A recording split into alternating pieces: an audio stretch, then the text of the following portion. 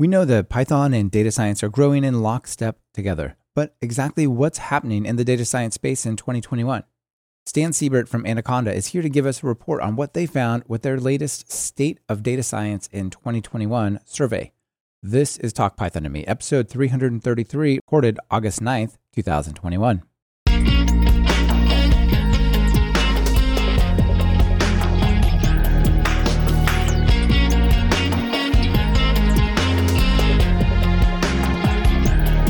Welcome to Talk Python to Me, a weekly podcast on Python. This is your host, Michael Kennedy.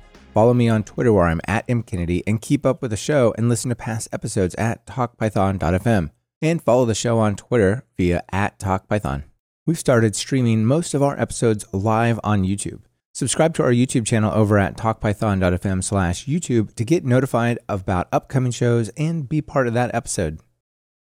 This episode is brought to you by Shortcut, formerly known as Clubhouse.io, and Masterworks.io. And the transcripts are brought to you by Assembly AI. Please check out what they're offering during their segments. It really helps support the show. Stan, welcome to Talk Python to Me. Hey, nice to be here.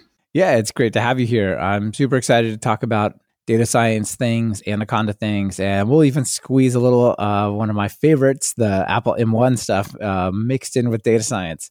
Yep. So it should be a fun conversation. I'm also very excited about the M1. So nice. Yeah, we can geek out about that a little bit. That'll be fun. But before we get there, let's just start with your story. How did you get into programming in Python? Yeah, programming started as a kid.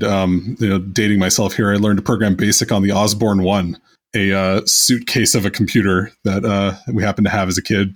And then eventually picked up C and stuff like that. Didn't learn Python until college.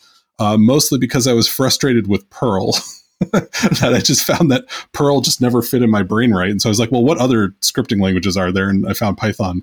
And that was a huge game changer. I didn't really use it professionally or like super seriously until grad school, when I had a summer research job and I realized that this new thing called NumPy could help me do my analysis. And so that was when I really started to pick up Python seriously. And now here I am, basically. Yeah, what were you studying in grad school? I was doing physics. So I did particle physics and used Python quite extensively, actually, throughout my research. And C++, unfortunately, for better or worse. But that's how I always ended up kind of being the software person on experiments. So when I was leaving academia, going into software engineering kind of was a logical step for me.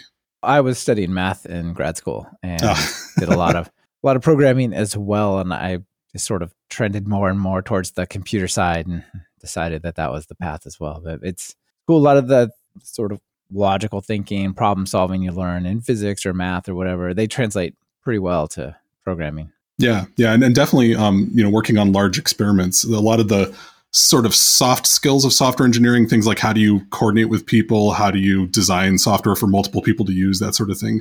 I inadvertently was learning how to be a software manager as a physicist, and then only realized it later when I went into industry. And how about now? You're over at Anaconda, right? Yeah, so maybe I'm doing the same thing. So now I'm both a developer and a manager at Anaconda. It's a direct path from like PhD physics, particle physics, to programming to data science at Anaconda. Is that how it goes? Yeah, I mean we employ a surprising number of scientists who are now software engineers, and so I manage the team that does a lot of the open source at Anaconda. So we work on stuff like Numba and Dask and various projects like that. Just recently hired the Piston developers to broaden our scope into more Python JIT optimization kind of stuff. So I'm doing a mix of actual development on some projects as well as just managing strategy, the usual kind of stuff. Well, I suspect most people out there know what Anaconda is, but I have listeners who come from all over. What is Anaconda? It's kind of like a Python you download, but it has its own special advantages, right? Yeah, I mean, where we came out of and still is our main focus is how to get Python and not just broader data science tools. One of the interesting things about data science is it's not just Python.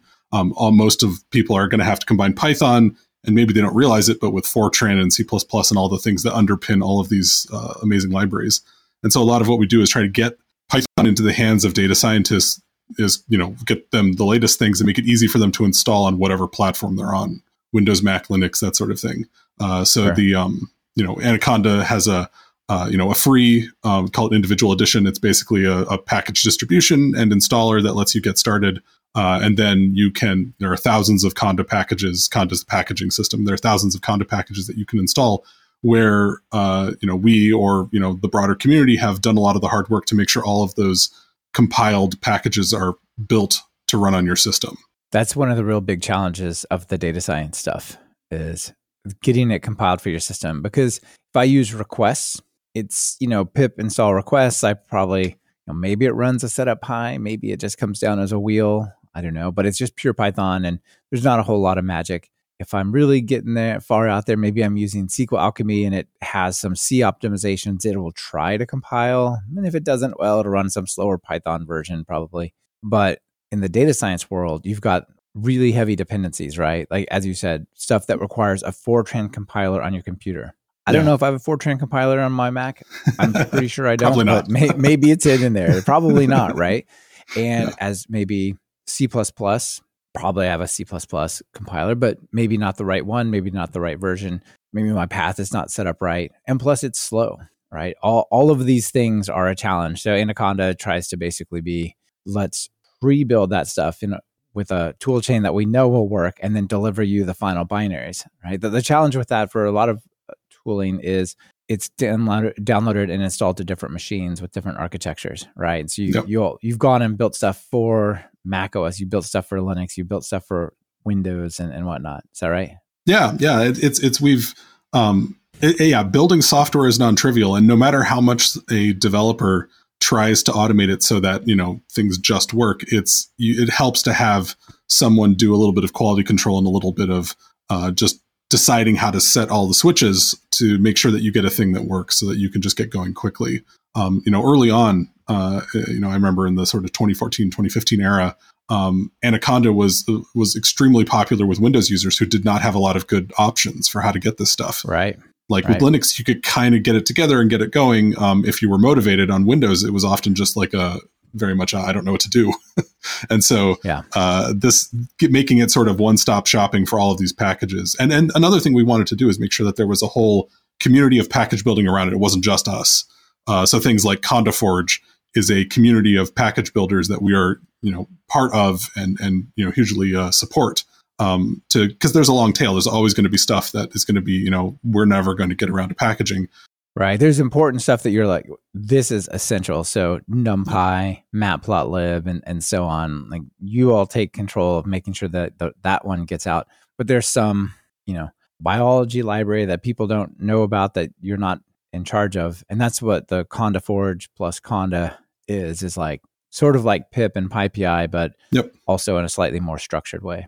Yeah. And that was why, Conda was built to help make it so that it is possible for this community to grow up. For people to package things that aren't Python at all that you might need, all kinds of stuff like that. And there's always going to be, in your specific scientific discipline. I mean, so for example, BioConda is a really interesting distribution of packages built by the bioinformatics community, built on Conda, but they have all of the packages that they care about, and many of which I've never heard of, and aren't in common use, but are really important to that scientific discipline. Out in the live stream, we have a question from Neil Heather. Hey, Neil, I mentioned Linux, Windows, Mac OS. Neil asked, does Anaconda work on Raspberry Pi OS, as in ARM64? Yeah, so the answer to that is Anaconda, not yet. CondaForge does have a set of community-built packages for Raspberry Pi OS. The main challenge there is actually we just, a couple months ago, announced ARM64 support. But it was aimed at the server ARM machines that are running ARM 8.2 instruction set, which the Raspberry Pi is 8.0. And so the packages we built, which will work great on server ARM, are using some instructions that Raspberry Pis can't support. But CondaForge, so if you go look up CondaForge and Raspberry Pi, you'll find some instructions on how to install for that.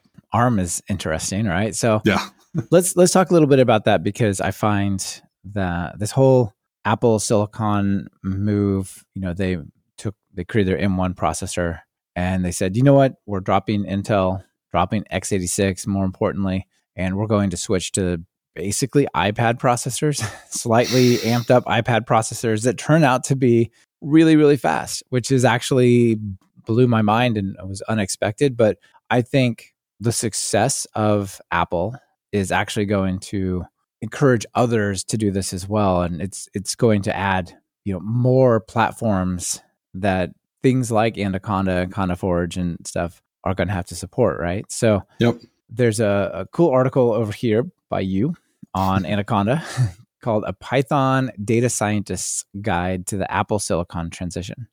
Yeah, this was, I'm a huge chip nerd, just due to the background in thinking about optimization and performance. And so this came out of, some experiments I was doing to just understand. I mean, we got some M1 Mac minis into our data center and started immediately playing with them. And I realized after some, I should take the stuff I was learning and finding and put it together in a document for other people, because I couldn't find this information anywhere organized in a way that was, for me as a Python developer, I was having a hard time putting it all together. Right. There was some anecdotal stuff about just like, this kind of works for me, or this is kind of fast, or this is kind of slow, but this is a little more, here's the whole picture and what the history is and where it's going and what it means, and specifically focused on the Conda side of things, right? Yeah, and even just the Python side, it's sort of an interesting problem of, Python's an interpreted language, so you're like, well, I don't have any machine code to worry about, right? But the interpreter, of course, is compiled, so you at least need that. And then many Python packages also contain compiled bits, and you'll need those too. And this is an interesting broad problem for the whole Python ecosystem to try and tackle, because it's not too often a whole new platform kind of just appears. Making it a whole new architecture takes a while. It absolutely does. I think there's a lot of interesting benefits to come. I do want to point out for people listening, if you jump over to the PSF JetBrains Python Developer Survey, the most recent one from 2020, and you look around a bit, you'll see that while we don't run production stuff on macOS that much, 29% of the developers are using macOS to develop Python code, right? So Apple's pledged that we're going to take 100% of this and move it over to Silicon. Means almost a third of the people running Python in a couple of years will be under this environment, right? And even if you have a Windows or a Linux machine and you don't care about macOS, you may be maintaining a package for people who do. Yeah. And that means Apple Silicon, right?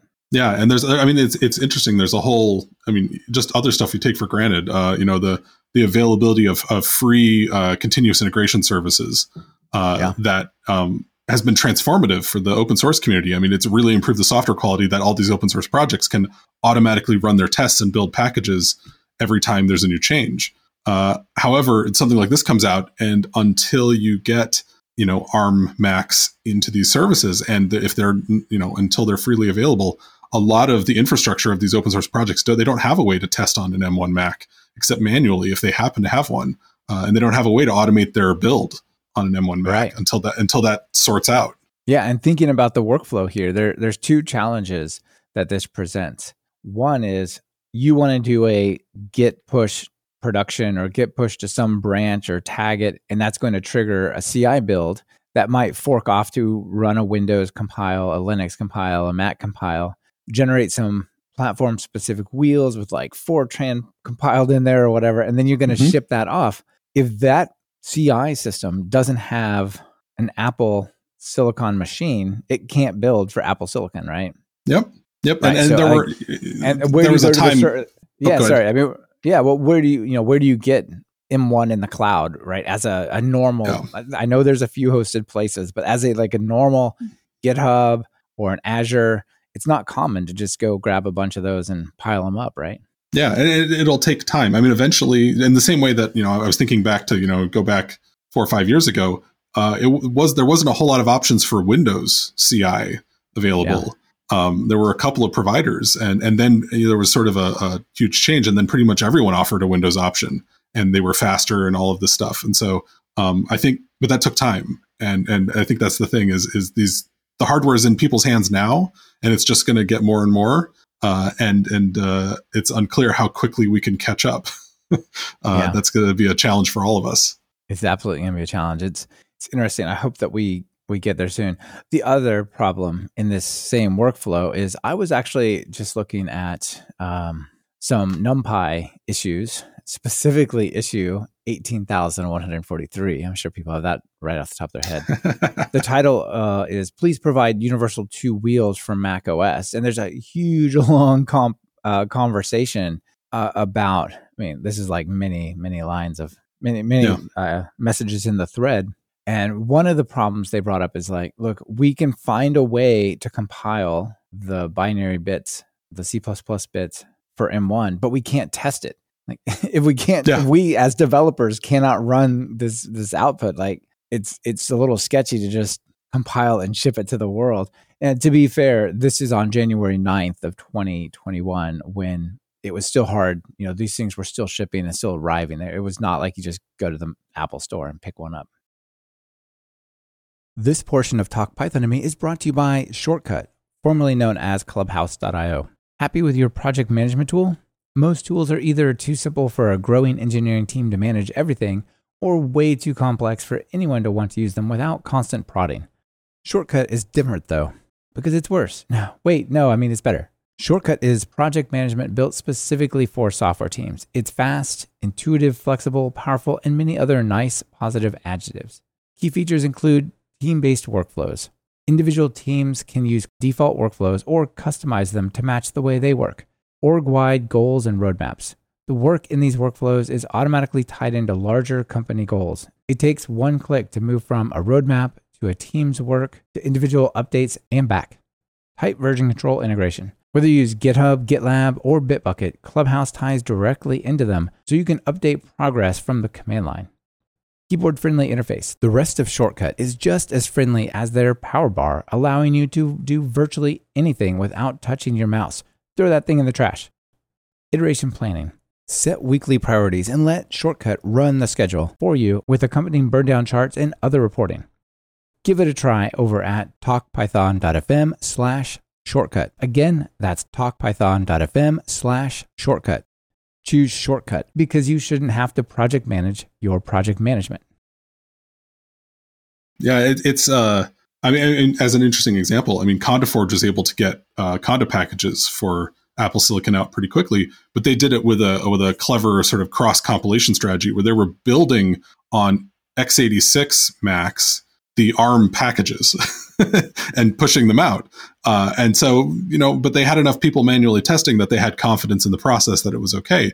But that's very different than how they build other packages, which are built and tested immediately, automatically. Right. And if they fail test, they don't get uploaded. So that's, it's a risk, but it helped get the software out in people's hands quicker. But yeah, long-term, we need to get these machines onto all these CI systems so that we can use the same techniques we've built up over the years to ensure we have quality software. I think we'll get there, but it's just going to take some time, right? Yep. Yeah.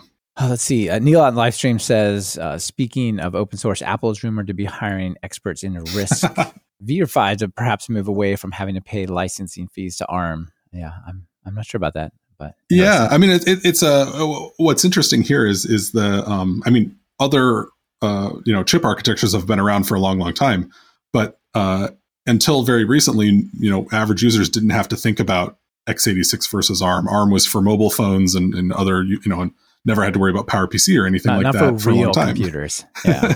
And so, but now once going from 1 to 2 is a big step. Now the floodgates are open, and now we're thinking about, well, what else is out there? RISC-V. I'm not sure how you say it. I think RISC-V is what you call it. Is an interesting thing, and has even being a completely open standard, you don't have to even pay licensing fees, as mentioned. I don't know if Apple's going to make this transition again so quickly, but I can guarantee you that everyone probably somewhere in a basement is thinking about it, maybe doing some experiments. But yeah, chips move slowly, but it's interesting to think about. Yeah, that's not a thing you can change very frequently and drag the developers along. We're talking about all the challenges, that are just down the pipeline from that. Yeah, very interesting. All right, well, let's just talk a little bit about this. First, you're excited about these as a data scientist.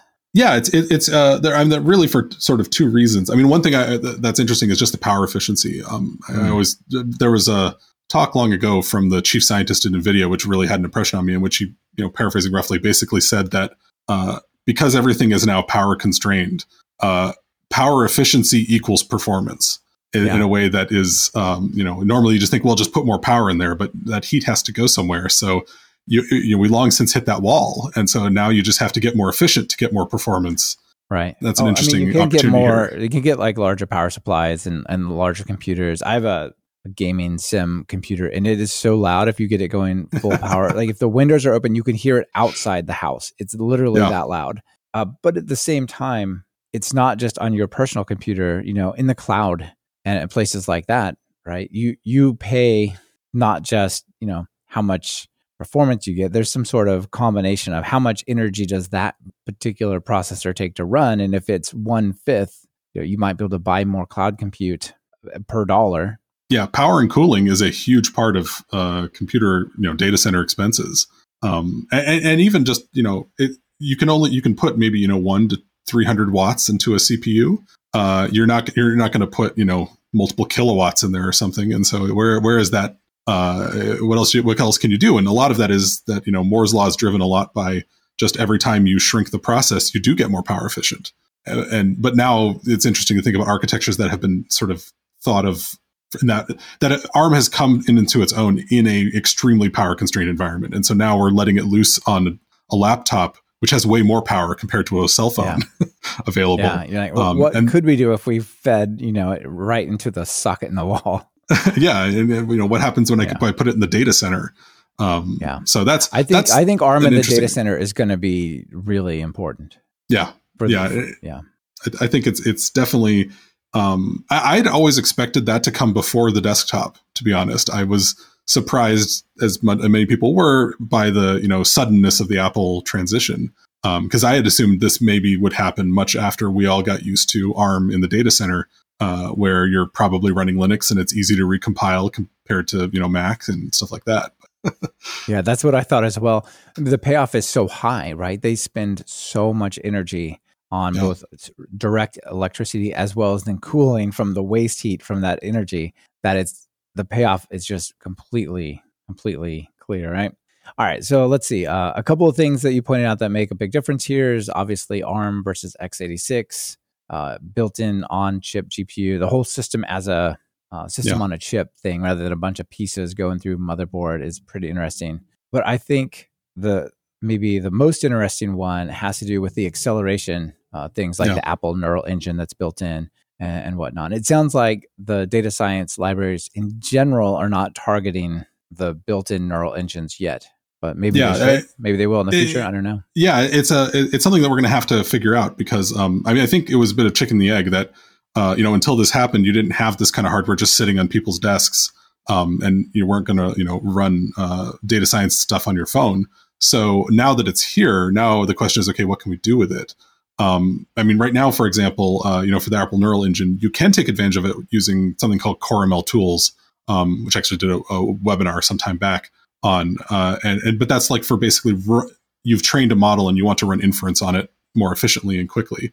But that's it. There's an alpha release of TensorFlow that's GPU accelerated, and it would take advantage of the on the M1 if you're running it there. But that's super early, and there's a lot more opportunities like that. But again, that will take time to adapt. It will. I suspect as there's bigger gains to be had, they'll probably more likely to be adopted, right? So for example, I have my Mac Mini here that I just completely love, but it's not that powerful, say, compared to like a GeForce video card or something like that.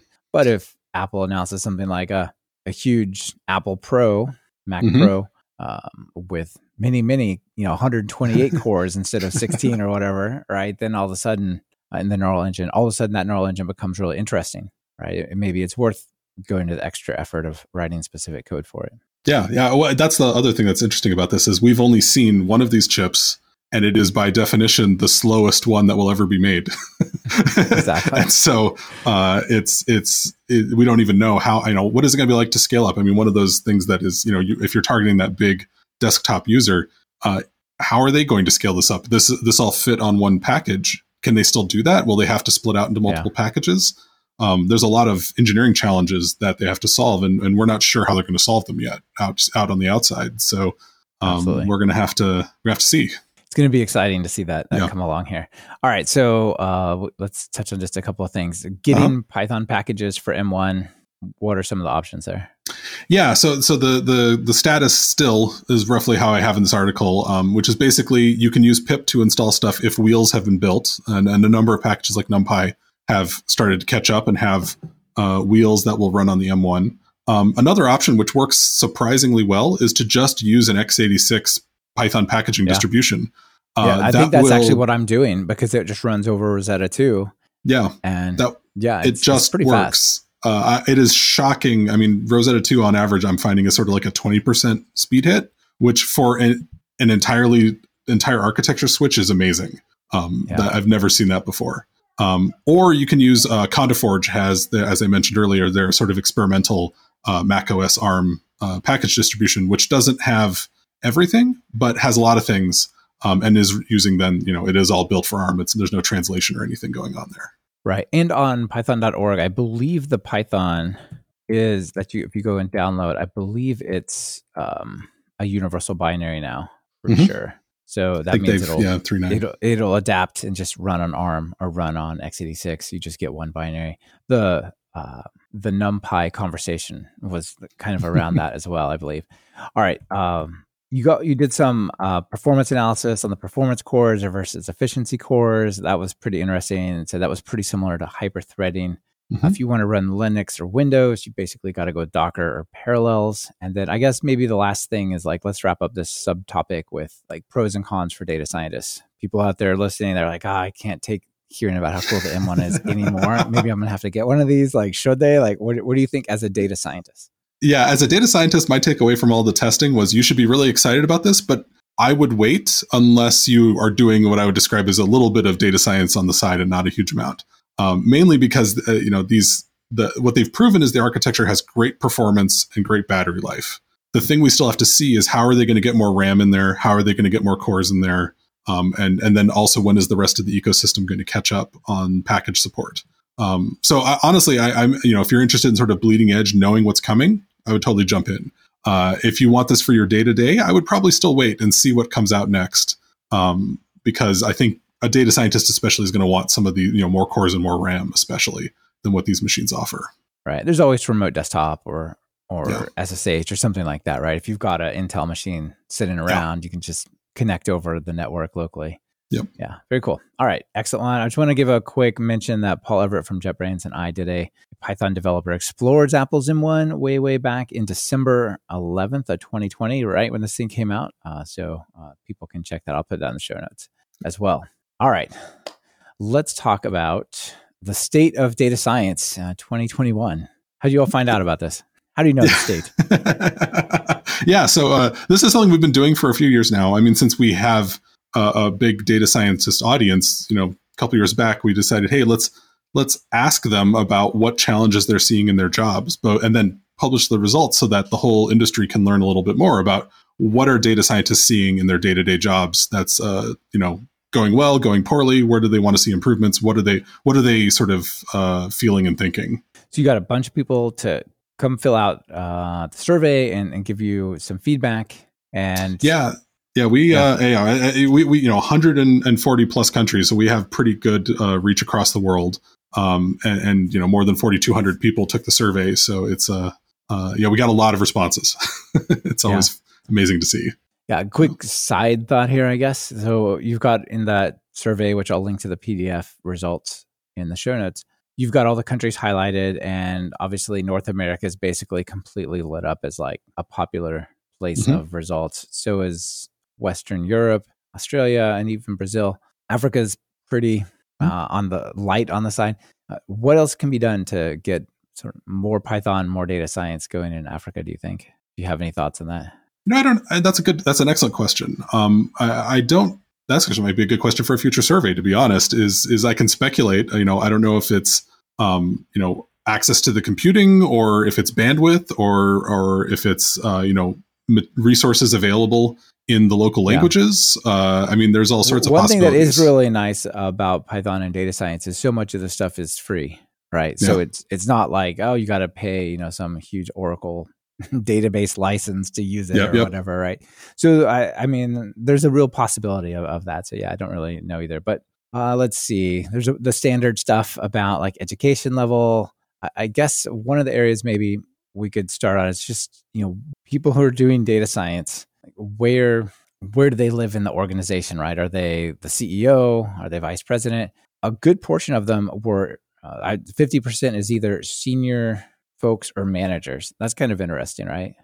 Yeah, I can see it sort of coming out of data science as helping in decision making and that sort of thing. Exactly. And so I can see it gravitating towards the decision makers in an organization and that sort of thing. I mean, one of the interesting things that maybe is in a later one of the pages is how spread out data science is across the different departments as well. That there was, obviously IT and R&D show up higher than the others, but you kind of see a long tail in all the departments. And my theory on that is I think we're seeing data science evolving into sort of a profession and a professional skill, if that makes sense. Mm-hmm. So in the same way that knowledge workers are always expected to do writing and to know how to write. Yeah. But we also hire professional technical writers.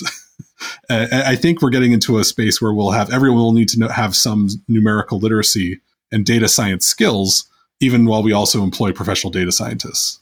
Is it the new Excel? Like if I'm a manager, I don't know how to use Excel, people are going to go, what is wrong with you? How did you get here? Right? You're going to have to know how to use a spreadsheet. I mean, it could be Google Sheets or whatever, but something like that to, pull in data, sum it up, put it in a graph and so on. And are you seeing that more formal data science, Jupyter type stuff is kind of edging in on that world?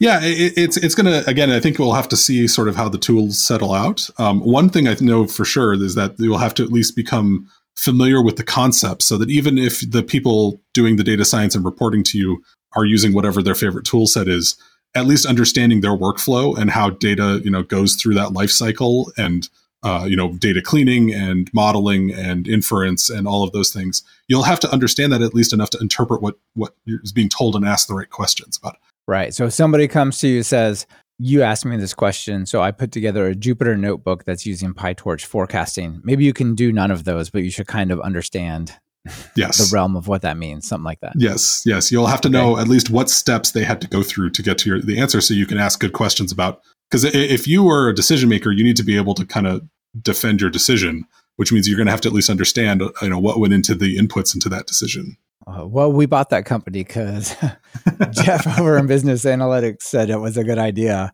Turned out he didn't replace the not a number section, and that really broke it. So,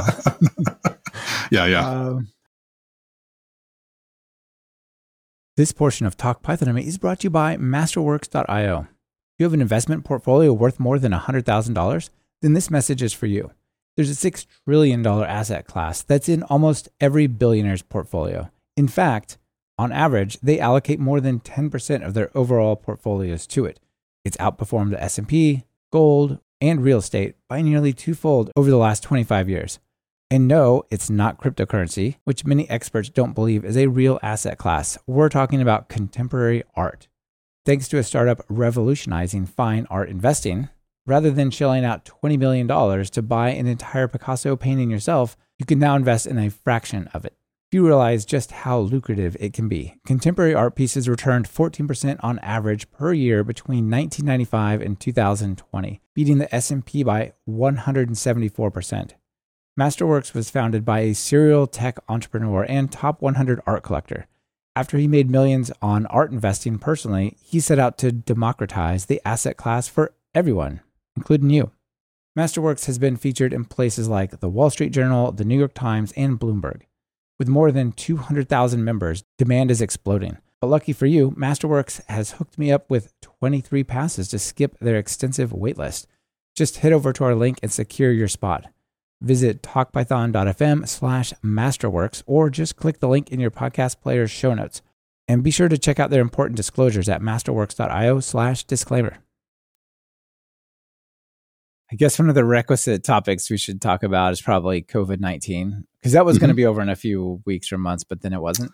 So it's still ongoing. And one of the things that you all asked about and studied was basically, did COVID-19 and more specifically sort of the shutdown as a result of it result in more data science, less data science, increased investment, not so much? What did you all find there? Yeah. So interestingly, I think we found that there was a sort of all different organizations had every possible answer. So, yes. The about a third decreased investment, but a quarter increased investment, and another quarter stayed the same. And so that's, there wasn't one definitive answer that everyone had for that, which is, I think, probably has a lot to do with where data science is at in their organization. I mean, on one hand, data science is an activity that is easy to do remotely. You can, there are a lot of jobs that you can't do remotely. Data science is one you could do remotely. So that part isn't an obstacle so much. But a lot of it also has to do with risk. I mean, everyone, when they faced this, was thinking with their business hats on, what is the risk to my organization of an unknown economic impact of this pandemic? And so a lot of places might have viewed their data science as being a risky, still early kind of thing. And so let's pull back a little bit. Let's not spend that money. Is it optional? Okay, we cancel it for a while. We put it on hold. Yeah. But clearly, interesting. For some organizations, it was so important they put more money in. And so a lot of it had to do with just where you're at in the journey, I think. Industries, you found out where people were doing data science, obviously technology, right? Tech companies. I'm guessing this is like Airbnb, Netflix, those kinds of places. There's a lot of data science happening in those worlds. Academic was number 2. Yeah, I mean, data science is still a actively researched thing. I mean, as you see, sometimes it's hard to keep up with all of the new advancements and changes and everything, not just in the software, but in techniques. And so academia is super busy on this. Banking is also a top one because I kind of think of banking and finance as being some of the original, corporate data scientists in some ways. And so obviously they're, it was interesting to see automotive actually score so highly. That's the one that surprised me as well. Automotive is 6%, and the highest industry was 10%. So that's really quite high. Yeah, I wonder how much of that is self-driving cars. I don't know that. I mean, the other one is, as we've heard with the chip shortages, supply chain logistics is an interesting use of data science to try and predict how much supply of all of the things you're going to have where and when. And how should you transport stuff? And I imagine car manufacturing is especially challenging, especially now. Interesting. Yeah, they really shot themselves in the foot, didn't they, when they said, you know what?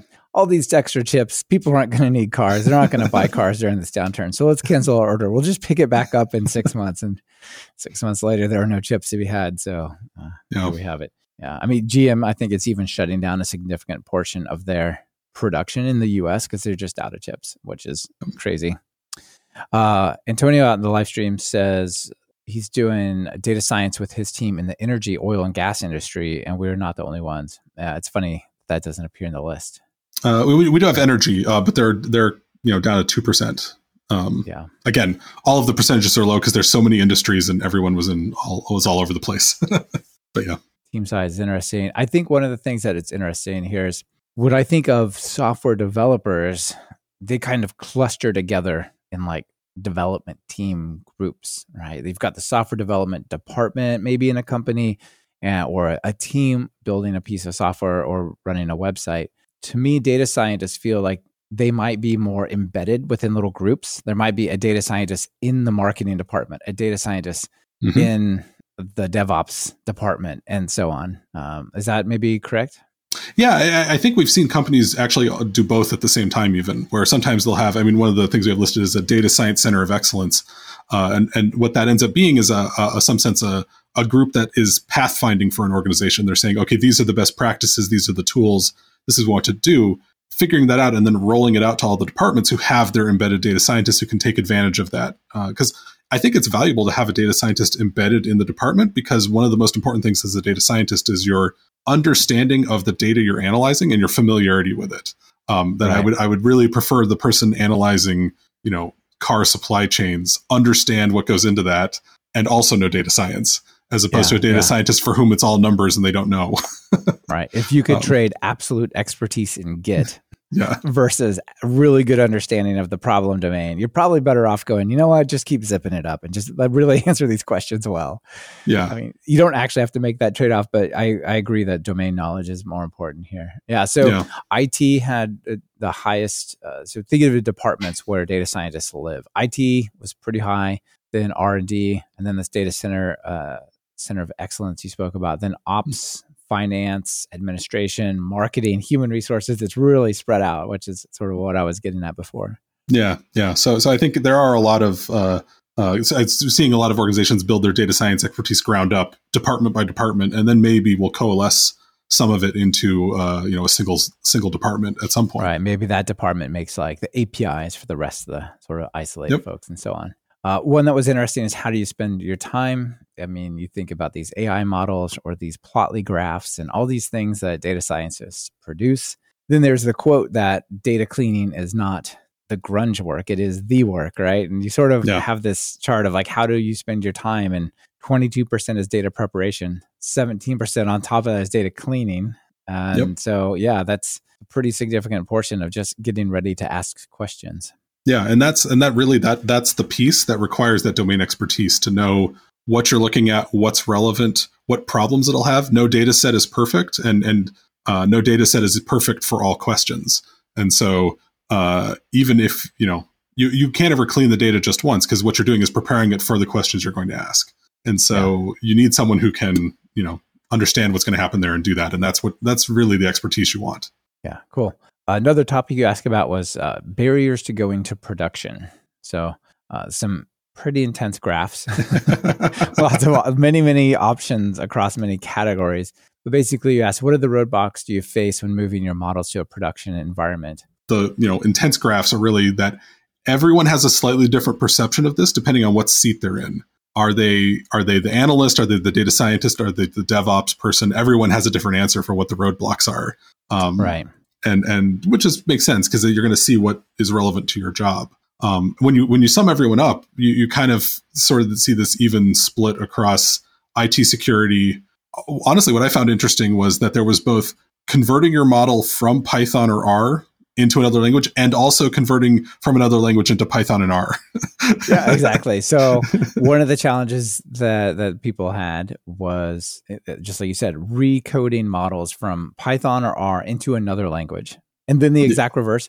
And they were almost exactly tied. 24% of the people said, I got to convert these Python models to Java or whatever. The other people are like, he's got this Java model. I got to get it into Python so I can put it in Fast API on the web, right? Something like that. Yeah, anecdotally, I mean, I think the maybe we'll have to change the phrasing of this question in the future because putting Python and R together might have conflated a couple of things potentially.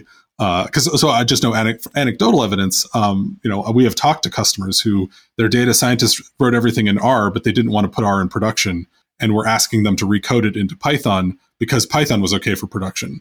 But I've also had the conversation with people who are like, we do all of our data modeling in Python, and Python's not okay for production. Java's okay for production. And so it's this weird problem of companies have built up how they do deployments on specific languages, and those aren't the languages that people are doing data science in all the time. Right. And I suspect in the Java one, it's just like we have a bunch of Java APIs and apps running, and those people that do that stuff, they run those apps, and you're going to give us a model that's just going to fit into that world. But if you are already running Python for your web servers, just put it in production. It's already right there, right? Yep. Yeah, quite interesting. Okay. Let's see. I'll flip through here and find a couple more. One was interesting. It was about open source, enterprise adoption of open source. You maybe want to speak to the results there. Yeah, I wish we could have asked this question 10 years ago because I think it would have been fascinating to compare to now. It's the trend that's super interesting. Yeah. One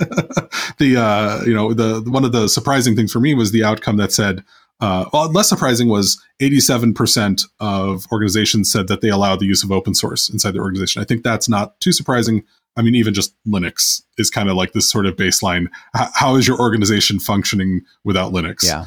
And then almost what programming language could you choose these days that's not open source, right? You've got Java, you've got .NET, especially .NET was one that wasn't open source. It was pretty popular. Well, too late. That's all open source and installed through package managers now. And then then the move to Python. And yeah, I mean, I can hardly think of a language or a place to run where you can't use some level of open source. Yeah, but the second question, which was, does your employer encourage you to contribute to open source? I was surprised to see 65% said yes. That is a huge fraction, and is interesting because that has not always been that high. I know that we have spoken again to people who have said, hey, I wish I could contribute, but my employer, we just don't have a policy for this, or we don't have a way I used to hear that a lot, right? That it's just it's too complicated. I might leak something out. Or bring in some GPL stuff and mess up our commercial product or whatever, right? Yeah. So I don't know how all these companies have solved that internally, but I am excited to see that there's now a huge potential base of open source contributors out there that commercially that there wasn't before. I do think there's something about creating a culture for software developers and data scientists where they want to be. And people don't want to be in a place where they're forced to use just proprietary tools that are old and crusty, and they're not allowed to share their work or talk about their work. And, there's people who will do that, but I would love to be in that environment. Like, that's not that feeling. And, talent's hard to come by. So people are probably creating environments that attract the best developers. And the best developers don't want to be locked in a basement and told they can't share or contribute to anything. Yeah. Yeah, I definitely agree with that. Another thing that's hot these days, hot as you don't want it, but it's very hot potato style, is supply chain stuff and open source pipeline issues, right? And the survey actually mentioned that one of the problems that people mentioned, one of the reasons that they don't want to use open source, is they believed it was insecure, because our $20 billion bank is now depending on this project from Sarah about padding numbers or whatever, right? Like, if somebody takes over a thing, we're going to pip install a virus into the core trading engine. That's going to be bad, right? Like, that's an extreme example. But you did ask about what people are doing to secure basically the code they're acquiring through open source. Yeah, and this is something, we're interested in just generally because there's a lot more focus on security, and you see more reports about supply chain attacks on software. And so we're curious how different organizations are tackling the problem. Obviously, the most popular answer at 45% was they use a managed repository, which I interpret to mean basically it's kind of like you have a private mirror of the packages that are approved in your organization, and everyone pulls from there, not from the internet directly, which is a smart approach because it gives you a natural sort of gating thing that you can do where there is a review process to bring new software in there. And so there's a lot of things here. Obviously, even commercially, we sell a repository for Conda packages for precisely this reason, because customers want some governance and are more than happy to pay us. Team Edition is our on-package repository, and so this was an ask from customers, which is why we built this product. Is they were like, hey, we want your stuff, but we want it inside our firewall. We don't want to go directly to your public repo. You wanted to opt in to saying, yes, we want the new NumPy, not just, somebody randomly push something out, and so we're going to just grab it and assume that it's good, right? You can apply policies as well. That's common, is a lot of places will say no GPL software for various reasons. Or they might say, if they're reported, CVEs, these security reports that, go through NIST, they might say, I want no packages with a CVE more severe than some level. And every IT department wants some handles to control that kind of policy decision making. And so, so that's obviously I think that's why that's the most popular option, is it's the easiest thing to get a handle on. It is. Yeah, you can set up a private PyPI server. Yep. Pretty straightforward. There's a cool article on testdriven.io. But yeah, the Conda Anaconda version that you all offer, that's pretty cool. 45%, that's high. I didn't expect that many companies to have a private repository. It's good, but I just expected it to be, lower. Yeah. Although on the other side, that means 55% of those were just downloading random stuff from the internet. So it's good. I think the message is getting out that you have to think about these things from a risk perspective. Another was 33% of the organizations do manual checks against a vulnerability database. Yeah, so this is what I was describing earlier. These CVE databases are often a common vulnerability. Manual checks, that's a lot of labor. So it'll be interesting to see how many places move to automating that in some fashion in order to.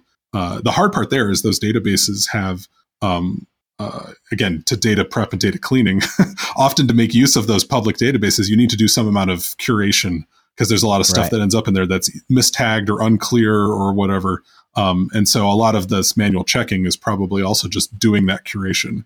One of the things that's nice, is GitHub will now do automatic PRs for security problems I didn't know about, at least. Yeah, that kind of automation is going to be really important, I think, in the future, just because you can't manually go through all those things. What are you seeing around source control? Source code, algorithms, these are really important and people want to keep them super secure. But if they put them on their own private source code repositories, they lose a lot of benefits like automatic vulnerability checking and stuff like that. What's the GitHub or GitLab versus other stuff, maybe enterprise GitHub? What's the trends there? The interesting thing there is everyone is using source control at some point, and they oftentimes they want it managed inside their firewall, and so things like GitHub Enterprise and things and GitLab are pretty popular for that. A lot of times, I think what places will do is they'll use some kind of the next item here. The 30% said they're using a vulnerability scanner. A lot of those vulnerability scanners you can use on your own internal source repositories, and so that way they're not taking advantage of GitHub automatically doing that for them. But they at least have some solution probably for looking for stuff. 20% said they have no idea what they're doing. And then another 20% said we're not doing anything. Well, I'm sure of it. Let's maybe close out this overview of the survey results here by talking about Python, Python's popularity. Is it growing? Is it shrinking? Is everyone switching to Julia? Or have they all gone to Go? What are they doing? Yeah, so I think Python's advantage here is being a pretty good at a lot of things, and so it ends up being a natural meeting point of people who are interested in web development and data science or system administration, automation, and so all of that. So I think Python still has some growth to go. But I mean, what's interesting is in our survey, I would say the second most popular was SQL, which has been around forever and is going nowhere. And those are often used, exactly. And they're often used in parallel, right? Like, I'm going to do a SQL query and then run some Python code against the results, that type of thing. Yeah, definitely. I'm a big believer in that there is no one language for everything, and there never will be. But there is, a lot of different options that people are looking to. I mean, Go makes sense for a lot of sort of network service kind of things. I mean, Kubernetes is built almost entirely out of Go. But I'm not sure if I'd want to do any data science in Go at this point. Sure. And so it's going to always be a mix. It might not even be that you're doing one or the other. You might be doing both. Like, for example, maybe you've written some core engine in Rust, but then you wrap it in Python to program against it, right? It could be both. I guess it could even be a more combination than that. But the popularity of Python looks strong. So it looks like it's still right up near the top. Yep. I mean, obviously, the group that you polled is somewhat self-selecting, right? But that's still a general trend outside of your space. Yeah. This is definitely going to be skewed to Python because otherwise, why are you taking an Anaconda survey? But still, I think, it is definitely something you see broadly in the industry as well. Speaking of different languages and stuff out in the live stream, Alexander Semenov says, just learned that I can use Rust in JupyterLab with some help from Anaconda. My mind is blown. Good job. Yeah, the one thing I should mention about Python is one of the advantages is if you're using Python, you're probably benefiting from most of the languages on the stack, even if you're not writing them. And so the ability of Python to connect to anything is, I think, its strength and why it continues to top these lists. Absolutely. And then Paul out there has a question about the commercial license. And I guess there were some changes to it. Can you maybe speak to that? I don't really track the details well enough to. Yeah. So what we did was the Anaconda distribution packages have a terms of service that says if you are in an organization above a certain size, we want you to have a commercial license if you're using it in your business. I forget the exact threshold where that's at. And the reason there was to help support the development of those packages. And I should say, by the way, that terms of service does not apply to CondaForge. Obviously, those are community packages. But if you want the assurances that Anaconda is providing on those packages, and you are a company of a certain size, we would like you to have a commercial license that allows us to support you more directly. It allows us to fund continued work on those packages, and that's sort of it's a sustainability thing, I think. But it's for most people, it's not an issue because they're either below that size or you're just using it individually. Do you know what that size is? What that cutoff is? I do not recall off the top of my head, and so I'm afraid to quote a number. Yeah, sure. No worries. Cool. All right. Well, thanks for giving us that. I mean, it seems fair that large companies benefiting from your tools contribute back. I think that statement should be applied to open source in general, right? If your company is built on Python, you should give back to the Python space. If your company is built on Java, that's Oracle. I don't know if they need help, but in general, if you're built on top of something, there's a lot of support you can give back, right? It's kind of insane to me that banks that are worth many, many billions of dollars do very little in terms of like directly supporting the people who they're built upon, right? They hire pay for a couple of people building the core libraries. Like if you're using Flask, right? Support the Flask Palettes organization, something like that. Yeah, and we in turn, take that licensing money, and some fraction of it goes to NumFocus for the broader sort of data science open source community, in addition to us directly funding some open source projects as well. All right. Well, we're about out of time, Stan, but let's talk real quickly about Piston, because Piston is not rewriting Python in Rust. It's not replacing it with Cython or just moving to Go. It's about making core Python faster, right? Yeah, this is something, we've been thinking about performance in Python for a long time. One of the early projects that Anaconda created is called Numba. It's a Python compiler. It's focused on numerical use cases, and it really does its best job in dealing with that kind of numerical loop-heavy code. But it's not going to optimize your entire program, but optimizes specific functions. And so Numba is very good at a very specific thing. And so we've been thinking for a long time about how we could broaden our impact. And so when I saw that Piston, which I, among many Python compiler projects, had reemerged in 2020 with a new version written from scratch based on Python 3.8 as a just-in-time compiler in the interpreter. So it's designed to optimize any Python program. It can't necessarily do any given thing as fast as Numba might be for a specific numerical algorithm, but the breadth is really what is interesting to us. And so when I saw this project had emerged, Piston 2.0 kind of came on the scene. I started looking more closely at it, and we started talking with them. And we realized that there's a lot that I think the Piston and Anaconda could do together. And so we have hired the Piston team on to our open source group. So they are funded to work on Piston the same way we fund open source developers to work on other projects. And so we're really, with the benefit that there's other help we can give and resources and infrastructure that we can offer this project. And so we're really excited to see where this is going to go from here. Yeah, I'm excited as well. All these different things that people are doing to make Python faster for everyone, not just, let's try to recompile this loop, but just you run Python and it just goes better. I think that's pretty exciting. We've got the Cinder projects from Facebook. Mm-hmm. Yeah, this is a really good year for Python optimization projects. I should be careful about typing that into a search engine, but but the Cinder project is not something that's publicly available, really. It's not like a supported improvement, but here's what they did at Instagram. There's a bunch of speed ups. Maybe you all can bring some of that back into regular Python. But yeah, there's a lot of these types of ideas, and yeah, awesome. Looking forward to see what you all do with this. And the C Python core developers have even announced that they're going to undertaking a new effort to speed up C Python. And so we're looking to collaborate with them. They're going to have to figure out what they can do within the confines of C Python. Because you are the Python interpreter for the world. And so you need to be careful, but there's a lot they're going to do, and we're going to try and share ideas as much as we can.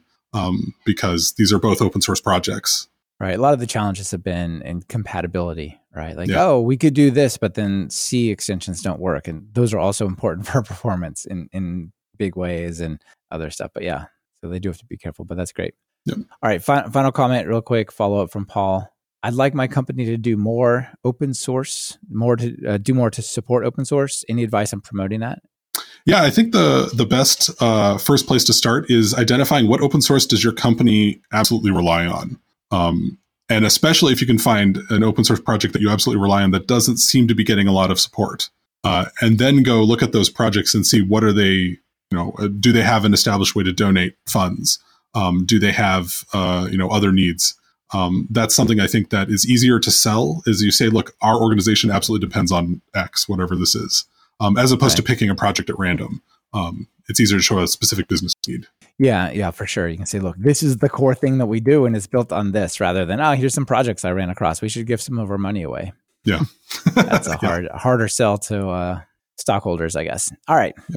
Well, Stan, this has been really fun. Let me ask you the final two questions before we get out of here. If you're going to write some Python code, what editor do you use? So if I'm on a terminal, it's Emacs. If I have an actual GUI desktop, I'm usually using VS Code these days. And then notable PyPI package or Conda package that you're like, oh, this thing is awesome. People should know about. Yeah, wearing my GPU fan hat, I think a lot more people should know about CuPy. CuPy. It's a Python package that's basically, if you took NumPy but made it run on the GPU. It's the easiest way I can think of to get started in GPU computing, because it just uses NumPy calls that you're familiar with. So I would highly recommend, if you are at all curious about GPU computing, go check out CuPy. So over there on that computer I have over there, it has a GeForce, but on this one, it obviously doesn't have NVIDIA on my Mac. Does that work? CUDA cores, the CU part of that is for the NVIDIA bits, right? What's my GPU story if I don't have NVIDIA on my machine? Not as clear. CUDA has kind of come to dominate the space, being sort of first out of the gate. There are a lot more Python projects for CUDA. There are not really clear choices, I think, for AMD or for built-in GPUs at this point. Although I've definitely watched the space. Intel is coming out with their own GPUs sort of this year and starting next year. And they have been collaborating with various open source projects, including the Number project, to build Python tools to run on Intel GPUs, both embedded and discrete. So, So this may change in the future. It'll be interesting to see. Final call to action. People are excited about, digging more into these results and learning more about the state of the industry. What do they do? Go search for State of Data Science, Anaconda, and you'll find the results of the survey. There's a lot of detail in there, so I would definitely go through and take a look at all of the charts and things, because there's all kinds of topics covered in there. Yeah, I think it's 46 pages or something, and we just covered some of the highlights. So absolutely. Yeah. All right, Stan. Well, thank you for being here. It's been great to chat with you. Thanks. It's been great. You bet. This has been another episode of Talk Python to Me. Our guest on this episode was Stan Siebert, and it's been brought to you by Shortcut, Masterworks.io, and the transcripts were brought to you by Assembly AI. Choose Shortcut, formerly Clubhouse.io, for tracking all of your project's work, because you shouldn't have to project manage your project management. Visit talkpython.fm/shortcut. Make contemporary art your investment portfolio's unfair advantage. With Masterworks, you can invest in fractional works of fine art. Visit talkpython.fm/masterworks. Do you need a great automatic speech-to-text API? Get human-level accuracy in just a few lines of code. Visit talkpython.fm/assemblyai. Want to level up your Python? We have one of the largest catalogs of Python video courses over at TalkPython.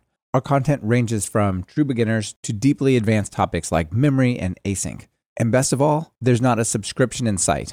Check it out for yourself at training.talkpython.fm. Be sure to subscribe to the show. Open your favorite podcast app and search for Python. We should be right at the top. You can also find the iTunes feed at /iTunes, the Google Play feed at /play, and the direct RSS feed at /RSS on talkpython.fm. We're live streaming most of our recordings these days. If you want to be part of the show and have your comments featured on the air, be sure to subscribe to our YouTube channel at talkpython.fm/YouTube. This is your host, Michael Kennedy. Thanks so much for listening. I really appreciate it. Now get out there and write some Python code.